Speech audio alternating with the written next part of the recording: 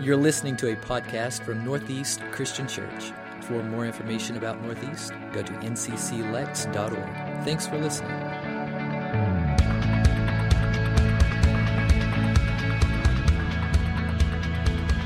It was April the 25th of last year. It was the day before my family and I were leaving on vacation, and I was leaving North Lime Donuts. And why I was there is none of your business.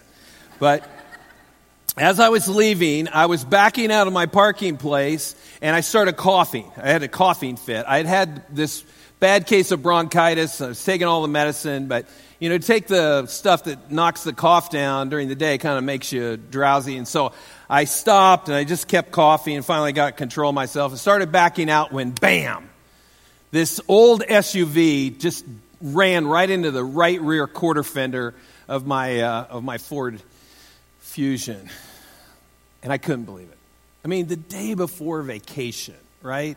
And I didn't look a second time. This is on me. I mean, I realized it. And so I got out, and the lady who hit me, she was really nice, but she was really concerned about the damage to her vehicle, which I thought was a bit ironic because the part of her car that hit me had this big, giant, rusty dent already there. This was not her first time to tangle with somebody in a parking lot. The police came, they were great, and then they informed me that it was my fault, and I couldn't believe it. I was just so furious with myself. You know that feeling? Like if I'd have been paying attention, if I'd thought this through, if I'd just been doing what I normally do, this wouldn't have happened. Anybody ever had a moment like that? Anything like that happen to you? And it just, you went from 0 to 60 in frustration. Have you ever been hacked off so bad that you almost couldn't function? Well, if that describes any moment in your life, I'm glad you're here because this morning we're going to talk about how we get held hostage by this thing called anger. Anger. We've been in this series, we're wrapping it up today, called Chained, where we've been looking at these things that hold us hostage and keep us from being all that God intended us to be. We started this whole series looking at bitterness and then worry, and then last week we looked at addictions. And if you've missed any of those, I'd encourage you to go back and check those out on our website or our Facebook page. I think it would be helpful, especially if any of those issues resonates with you. Today we're going to look at anger, and some things that make us really angry over time. If you're not aware of it, it's easy for us to become kind of consumed or held hostage by our anger. So what causes you to be angry? Do you know in your mind? When I say that, does something readily come to your mind? Maybe it's a person, maybe it's an event, maybe it's a situation, something that you deal with on a regular basis. You may not be aware of what makes you angry, but I promise you there are people around you that know. They see it. Sometimes they're in the crosshairs of it. Maybe something happened to you several years ago, and you're still angry about it. Maybe somebody took advantage of you. Maybe they offended you. Maybe they hurt you. And on occasion, every once in a while, you'll replay that whole event, that incident, over in your mind. And it makes you angry all over again. Maybe you think, this wasn't the life that I planned. I mean, I really thought I'd be much further down the road of success than I am, but here I am. This is it. I didn't expect to be right here. Maybe you look at your job and you focus in on your boss and you go, man, that guy takes credit for all my work, and I've never been compensated for all that I do. Maybe it's your marriage. Your spouse knows the buttons to push at just the right time to get the maximum frustration out of you. You thought it'd be a lot better than this, truthfully. Or maybe you're angry at yourself, and it goes way beyond a fender bender outside the North Lime donut shop. Maybe it's decisions that you've made. They weren't the best. Maybe you've gotten yourself into debt, or maybe something even worse, and you're trying to figure out, how am I ever going to dig out of this? And it just makes you mad, and you're mad at yourself. And then there are those that might just well be mad very well be mad at God. You pray and you want for something to happen, for God to move in a specific way, and time and again, it just hasn't happened. Not the way you wanted it to. And so you're mad at God. Today we're going to take a dive into God's Word to see what the Bible has to say about anger. So if you have your Bible, turn to kind of the anchor passage for our talk today. It's Ephesians, the 4th chapter. We're going to look at verses 26 and 27. Ephesians 4, 26 and 27 says this: "In your anger, do not sin. Do not let the sun go down while you're still angry, and do not give the devil a foothold." The Apostle Paul wrote this, and he wrote this letter to the Ephesians. He wrote these very words from incarceration. He was in a prison. You can make the case, if there was anybody who had legitimacy for being angry, you can make the case it was Paul. I mean, think about it. The guy went all over the Roman Empire planting churches. He's doing all these right things, and then one day they throw him into prison. Anybody who has an argument, it could be Paul.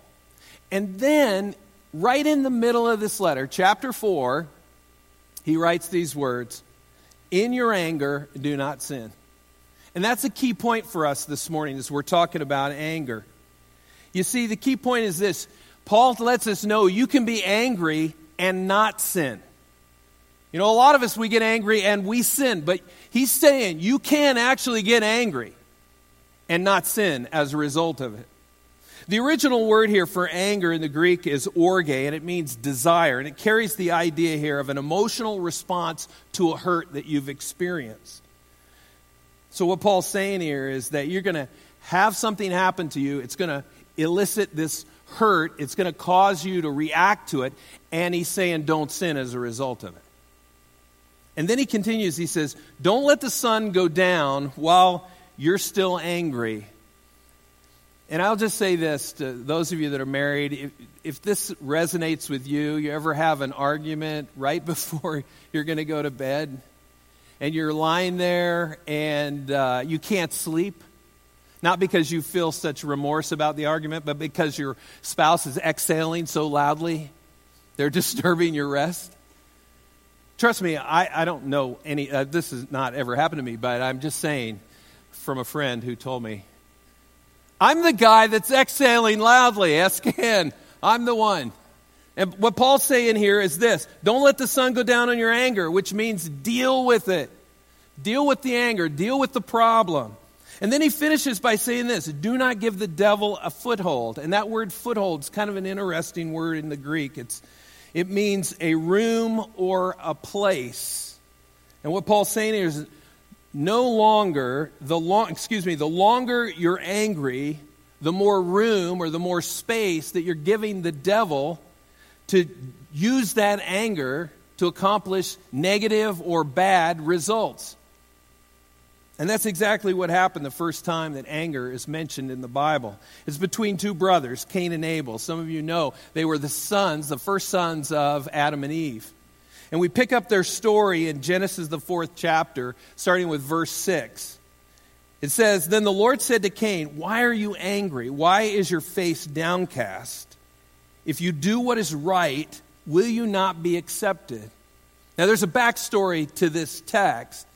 Both Cain and Abel brought offerings to God, and God accepted Abel's sacrifice because he did it exactly the way that God had intended and explained. But Cain, his sacrifice was not received by God because he did it his own way. And God says in this verse 7, he says, look at what you're doing. If you're doing what's right, won't it be accepted? The story continues in verse 7. God says, "But if you do not do what is right," listen, "sin is crouching at your door. It desires to have you, but you must rule over it." There's a lot going on in this last part of verse 7. He says, if you don't do what is right, when you should know that sin is crouching, it is ready to pounce on you. Sin wants you. He says, but you must rule over it. Another translation says, you must master it. And Cain failed to master his sin. In fact, sin ruled over him. You see, he's thinking in his mind all along, this isn't fair. God's not playing, he's not measuring things. This is apples and oranges. Things are different. I mean, Abel, my brother, all he does is sit there and watch the sheep. They eat, they sleep, and they grow. Me, I've got to plow the ground. I've got to plant the seeds. I got to water the seeds. They're not even comparable. I'm doing way more than my brother is. And he just starts to grow in this anger against his brother. He's thinking and getting angrier and angrier. And he's becoming jealous. And he gets to the point, finally, where he just takes his brother out into the field and he murders him. Sounds a little bit extreme. Hopefully you've never allowed your anger to reach the level of a boiling point where you would be so inclined to take another person's life. However, if you've allowed your anger enough free rein to wish that someone else were dead, then actually in God's eyes, you're just as guilty as Cain. I don't know if you know that, but Jesus explains this in Matthew, the 5th chapter, verses 21 and 22. Look what he says. He says, "You have heard that it was said to the people long ago, 'You shall not murder, and anyone who murders will be subject to judgment.' But I tell you that anyone who is angry with a brother or sister will be subject to judgment. Anyone who says to a brother or sister, 'Raka,' is answerable to the court. And anyone who says, 'You fool,' will be in danger of the fire of hell." The word raka is not a word that we commonly use in our English language. It's an Aramaic term of contempt. You know, contempt is when you look at someone and you say, "I hate you." Not, "I hate what you did," but because of what you did, I hate you. Or because of who you associate, I hate you. Or because of where you came from or what you believe or your economic stature, I hate you. It's a term of contempt, raka. It might be a word that's similar that we would use in our language, like idiot or jerk, when we use it with contempt. You're an idiot or you're a jerk. And when I think about this idea that Jesus said that if we use that terminology, we're on the same plane as Cain. I'm honest in my own thinking. I know I have thought far worse than that before about someone who made me mad. I have thought far worse. I've actually probably even used words far worse. Well, I can guarantee you I have. We've got to learn to master our anger, and it's possible. There are two wrong ways to handle your anger. The first was there are spewers. And if you're a spewer, you probably already know you're a spewer.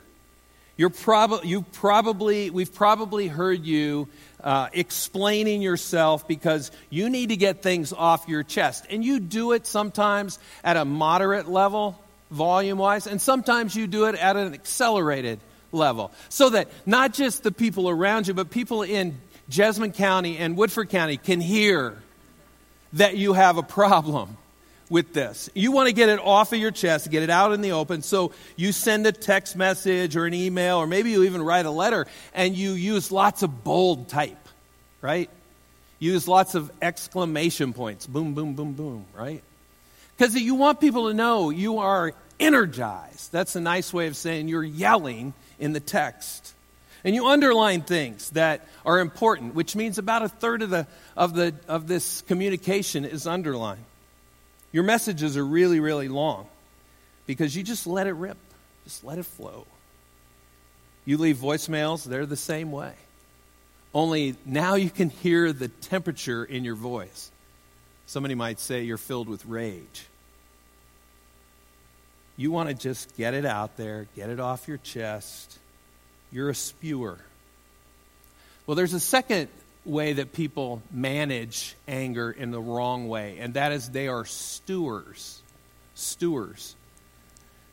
Now, if you're a stewer, You're a little harder to recognize, but you're still just as dangerous. You keep it all bottled up within you, and it churns on the inside. And this anger, it just builds up and builds up. It's like water that's right on the threshold of boiling. And you say, everything's fine. Yet you're about to put cyanide in somebody's coffee. Because the anger inside of you is just churning.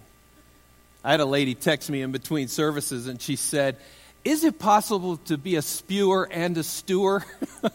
I think I'm both. It is possible. You can be a little bit of both, or you can be a lot of both. This is what the Bible says about spewers. Proverbs 29:11, it says, fools give full vent to their rage, but the wise bring calm in the end. This is what you need to know about spewers. Spewers express their anger. They express their anger. Several years ago, it's probably been about 25, maybe even 30 years ago, I went to a Cincinnati Reds game, and I had tickets next to a guy. I didn't know him. He was a Cincinnati guy, and we started chatting early in the game. And I would just tell you this about him. The best word to describe him was intense, all right? I mean, he was a big Reds fan, and the one thing that he did not agree with was anything that the umpires did, okay? And if you've ever been an umpire, you know these people are the worst people in the entire ballpark, right? Because you make a great call and they don't see it a great call because it went against their team. And this guy, I would just say this. He used a vernacular that educated me. I'm not going to use any of those words this morning because it wouldn't be appropriate. And it wasn't directed to the other team. It was directed just at the umpires, right? Well, we chatted all through the game. About the seventh inning, I asked him that question. I said, hey, man, what do you do for a living? It was in between, the innings. And he said, I work at Procter & Gamble. And he's explained to me his job. And then he said to me, what do you do for a living? To which I said, I'm a minister down in Lexington, Kentucky. And there was this big pause. And then he dropped his head and he said, I'm sorry, Father.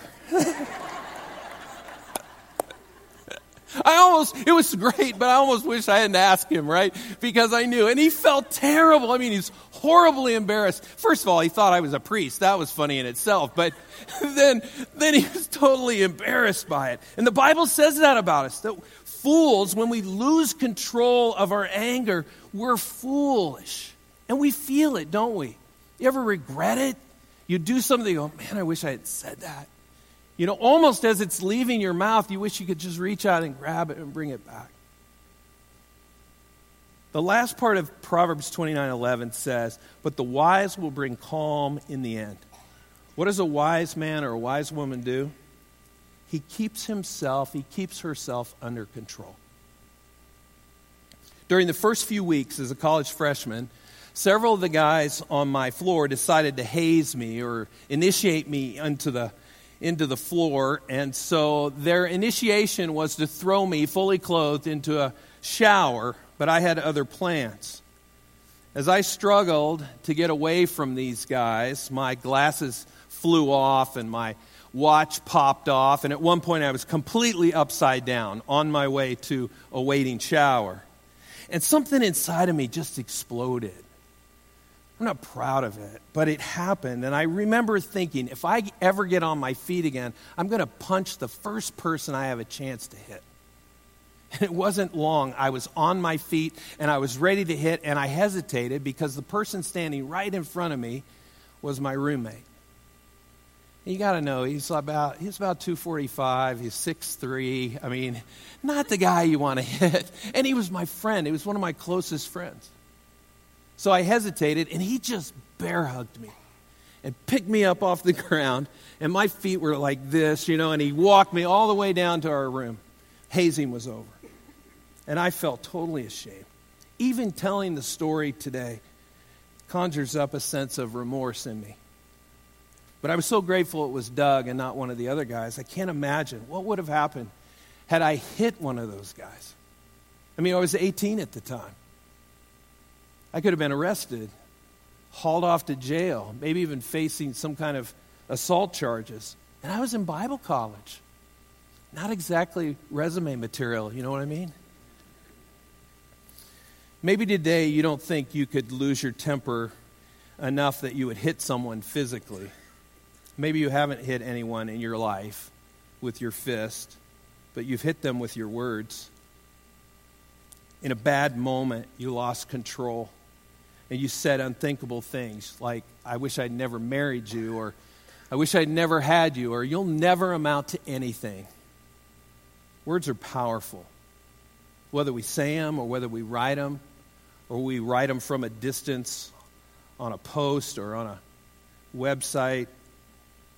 Proverbs 18:21 says, the tongue has the power of life and death, and those who love it will eat its fruit. Spewers express their anger, and they leave a path of devastation behind them as they do. But what about stewers? Stewers suppress their anger. If spewers express their anger, stewers suppress their anger. Listen to what Psalms 32:3 says.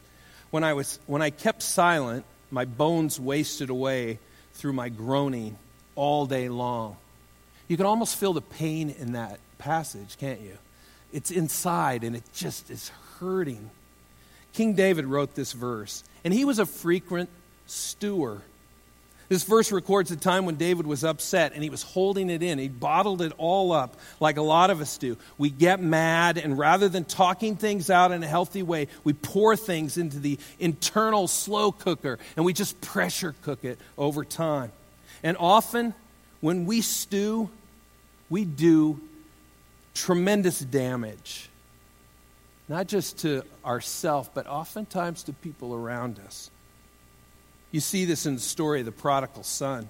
Many of you know this story. A young man gets his inheritance from his father before his father's death, and he goes off to the Vegas of his day, and he lives his life in a raucous and wild way. And then he comes home, hat in hand, and his dad says, "We're glad you're home," and he throws a big party for the prodigal son. But sometimes people miss the other guy in the story. It's the older brother. And we see this in Luke 15, verse 28, just one snapshot of how the older brother behaves. Listen to what the text says. It says, the older brother became angry and refused to go in. He refused to go into the party because the older brother was stewing. And rather than go in and celebrate the return of his brother, who for all practical purposes was gone, they didn't think they would ever see him again. Rather than go in and celebrate his return, he stays outside. And he says things to himself like, I stayed home and took care of the family business. My brother's out gallivanting all over the God knows where. Do they throw me a party? No. Where was he when I was running things here? Nowhere to be found. And yet, Dad throws him a party. Just made no sense to the older brother, and he's stewing about it. He keeps getting angry, and he doesn't think he's doing any kind of damage. But that's what stewers do. You emotionally shut yourself down, especially to people who are important to you. You put up a wall, even affecting the people who you love and who love you dearly. And it's just destructive to those relationships because you don't let anybody in. You hide it. You keep it inside. What's wrong? Nothing. Seems like something's wrong. I said nothing. You don't talk about it. You don't process it. And worse, this thing called anger just starts to eat you up on the inside.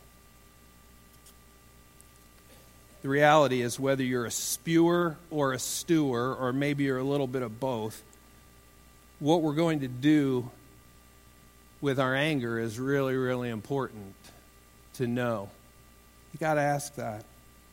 You see, the consequences of our anger will damage our life and the lives of those who are important to us, and even those who are beyond the scope we may not even know. It's going to do a lot of damage unless we learn to control our response to our anger, unless we figure out how to master it.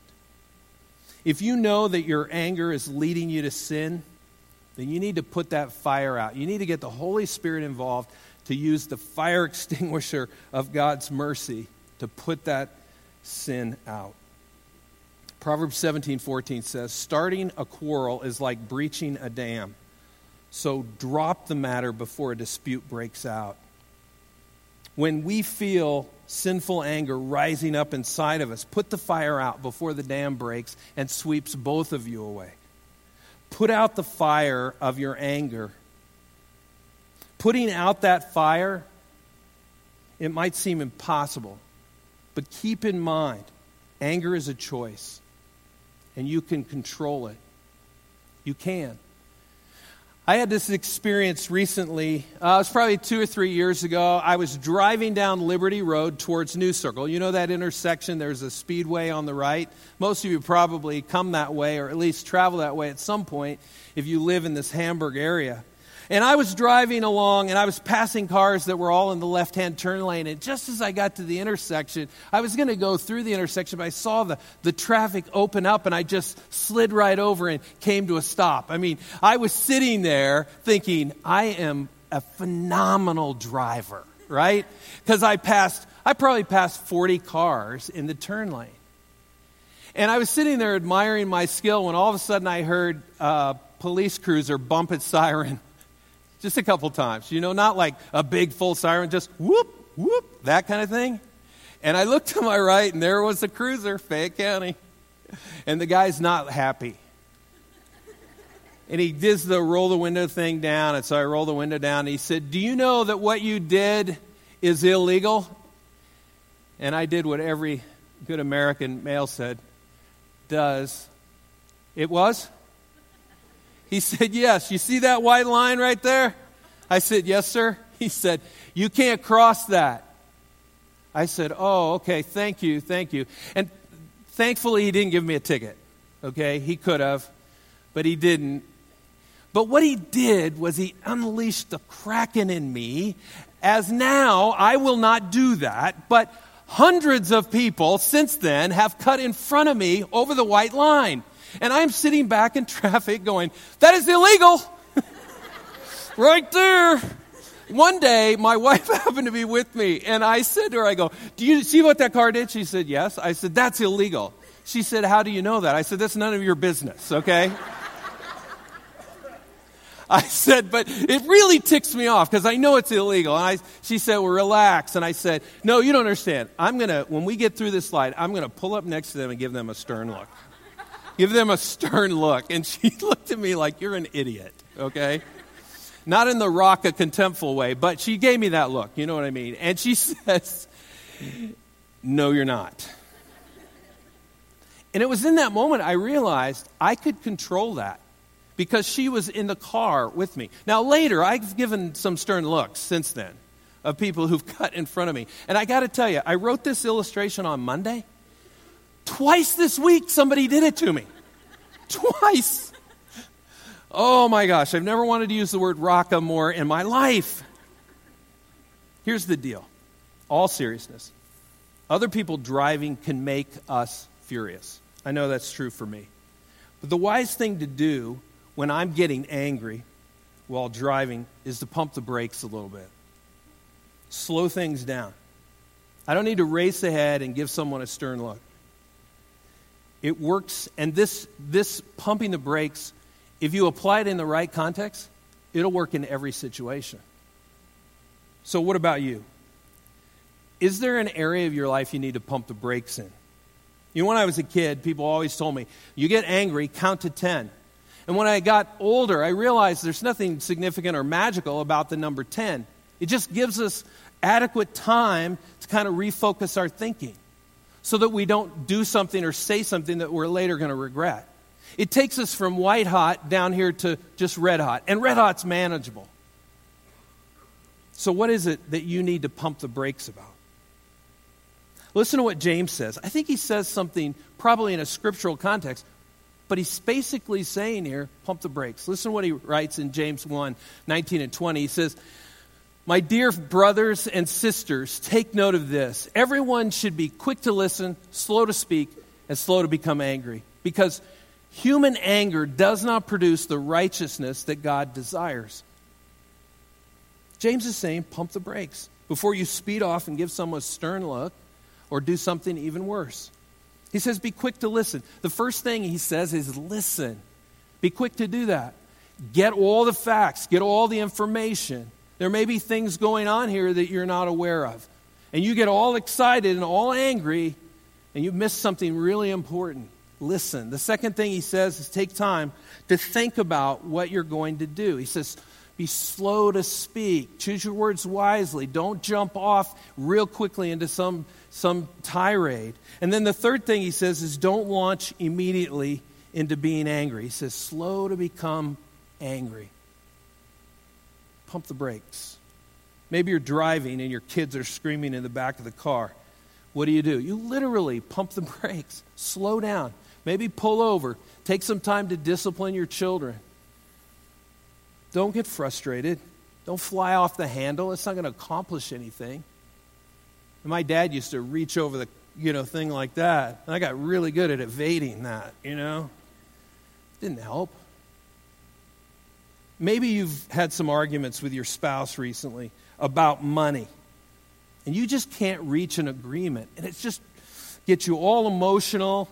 You cry or he cries or whatever, and you're angry. So what do? Pump the brakes. Stop. Slow down. Set aside some time to work on a plan. Come up with a budget. Figure out how you're going to spend your money that you all agree on it. Whatever the situation is. Paul says, don't let the sun go down on your anger. Put it out. Deal with it. Some of you say, Monty, it's a cute story about Liberty Road, but it's not that easy to control it. It's just not that easy. Let me give you a different perspective. How many of you have ever had an argument on your way to church with someone in the car with you? Let me see your hands. Go ahead. Wow. See, you guys are the real people. First service, there were 3 people. They went, yeah, I did. And everyone else says, no, we don't argue. We love Jesus on our way. So the next series is going to be online, because first service needs it, right? How many of you had a fight today on the way? Anybody? You fought? Good. That's beautiful. Thanks for sharing that. Yeah, Ann and I never fight. We never fight because we drive 2 separate cars. And there's about a 2-hour difference when we are even on the road together, because I'd give her a stern look, I promise you, if she cut me off. Here's the deal. You get to church, you've had this fight, you get out of the car, you walk in, it's praise the Lord. How you doing? Everything's fine, right? You're praying, you're worshiping, you're listening, you're growing in your faith, and you get back in the car, and what happens? Shut up. What happens? We're right back at it again. It happens a lot. It tells us one thing. Anger is a choice, and you do have the choice to master it. You can master it. Let me close by spending just a few minutes here this morning talking about righteous anger. What do we do with righteous anger? Now, righteous anger is defined as anger at something that angers the heart of God. And when it comes to righteous anger, I want to encourage you to press the accelerator. If you're pumping the brakes on unrighteous anger, you should press the accelerator on righteous anger. Now, this is what I mean. Give it a little gas. We want to allow this anger to motivate us, not to go fight some, crusade of sort, but to motivate us to address the issue that is causing us, to fix the issue of that which is causing us to have this righteous anger. Maybe for you it's poverty. And when you see poverty, it just really affects you. And you look at the big picture of it and you say, nobody in this world today, nobody should ever be hungry. There's enough food to go around. Or maybe it's a disease, cancer, AIDS, or Alzheimer's, or some other disease that took someone who you love. And you think about, man, we should figure out a way to eliminate that disease. It's caused enough hurt and heartache in the lives of people all around the world. Or maybe it's something like the opioid crisis that has just really wrecked large parts of our eastern part of our Commonwealth. And we think, somebody should do something about that. What could I do? What could I do? Press the accelerator. You could do something. You could do something to make a difference. Jesus had righteous anger in a couple different spots in Scripture. One of them we find is in Mark, the 3rd chapter, verses 1 through 6. He went to worship on the Sabbath, and he went in, and he was going to heal this guy who had a deformed hand. But he knew the religious leaders were there trying to trap him and catch him breaking the law on the Sabbath. And here's what happened. In Mark, the 3rd chapter, verse 5, it says, he looked around at them in anger and deeply distressed at their stubborn hearts, said to the man, stretch out your hand. He stretched it out, and his hand was completely restored. Jesus had a righteous anger, and he used that anger to do something awesome. Here's the question. What is your righteous anger? If you're taking notes, there's a spot at the bottom of your program to write it down. And I want to encourage you to write it down. What is it that just makes you angry? And it's something that angers the heart of God. If you don't have one, or at least you can't think of it just yet, it's okay. I'm going to pray in just a moment. I'm going to ask God to give you one. Because I think all of us should be in tune with the heart of God to change the world that we live in for it to be more like the heart of God. And maybe we can't solve every problem, but what if we put a little bit of a dent in it? Let that righteous anger motivate you to do something awesome. Because the reality is, as followers of Jesus, there are a lot of things in this life that anger God's heart, which means these things should anger our hearts as well. Let's pray together. Lord, I thank you for the time to open your word and to look at what your response is toward anger, both unrighteous and righteous. And God, first I just want to lift up to you those in this room who have righteous anger. They have things that really just get them all fired up, but they haven't done anything about it. They really haven't. They just have had kind of an emotional moment, but it's never led to anything. God, give them courage to press the accelerator and to stir in them to move and to act, to do something. They say, I can't fix all of it. That's fine. But what could we do to change the trajectory of that thing which stirs in us this righteous anger? And Lord, there are some in this room who don't have a righteous anger. When they thought about it, I don't know that there's anything that I get really that upset about. God, will you give them righteous anger, that they will care deeply about something that you care deeply about? Will you fan the flame of that righteous anger in their lives? And God, may they make an impact because of it.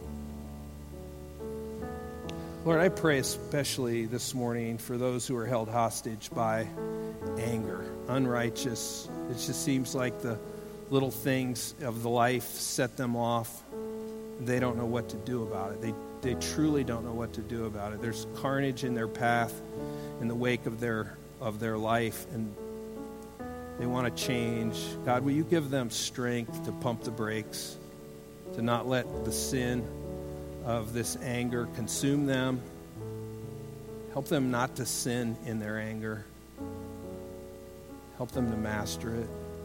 Lord, I pray that you would break the chains of this controlling thing. Lord, I know that having relief from something like anger really truly starts with Jesus. That we can't have really true freedom without a relationship with him. So God, I pray for those that are in this room that may be struggling with anger but have never taken that step of faith to put their heart and their mind and their life in your hands, Lord. And so I pray that they would do that today. That maybe it'd be one or maybe it'd be a dozen or more that would say yes to Jesus today because they're tired of being at the mercy of their anger. Lord, we're grateful this morning for the cross that Jesus hung on so that our sins might be washed away. As we move into our time of communion, we take this piece of bread and this cup of juice, and these two little emblems, they represent something so important, so significant. They represent Jesus' body and his blood that were given as a sacrifice that our sins might be washed away.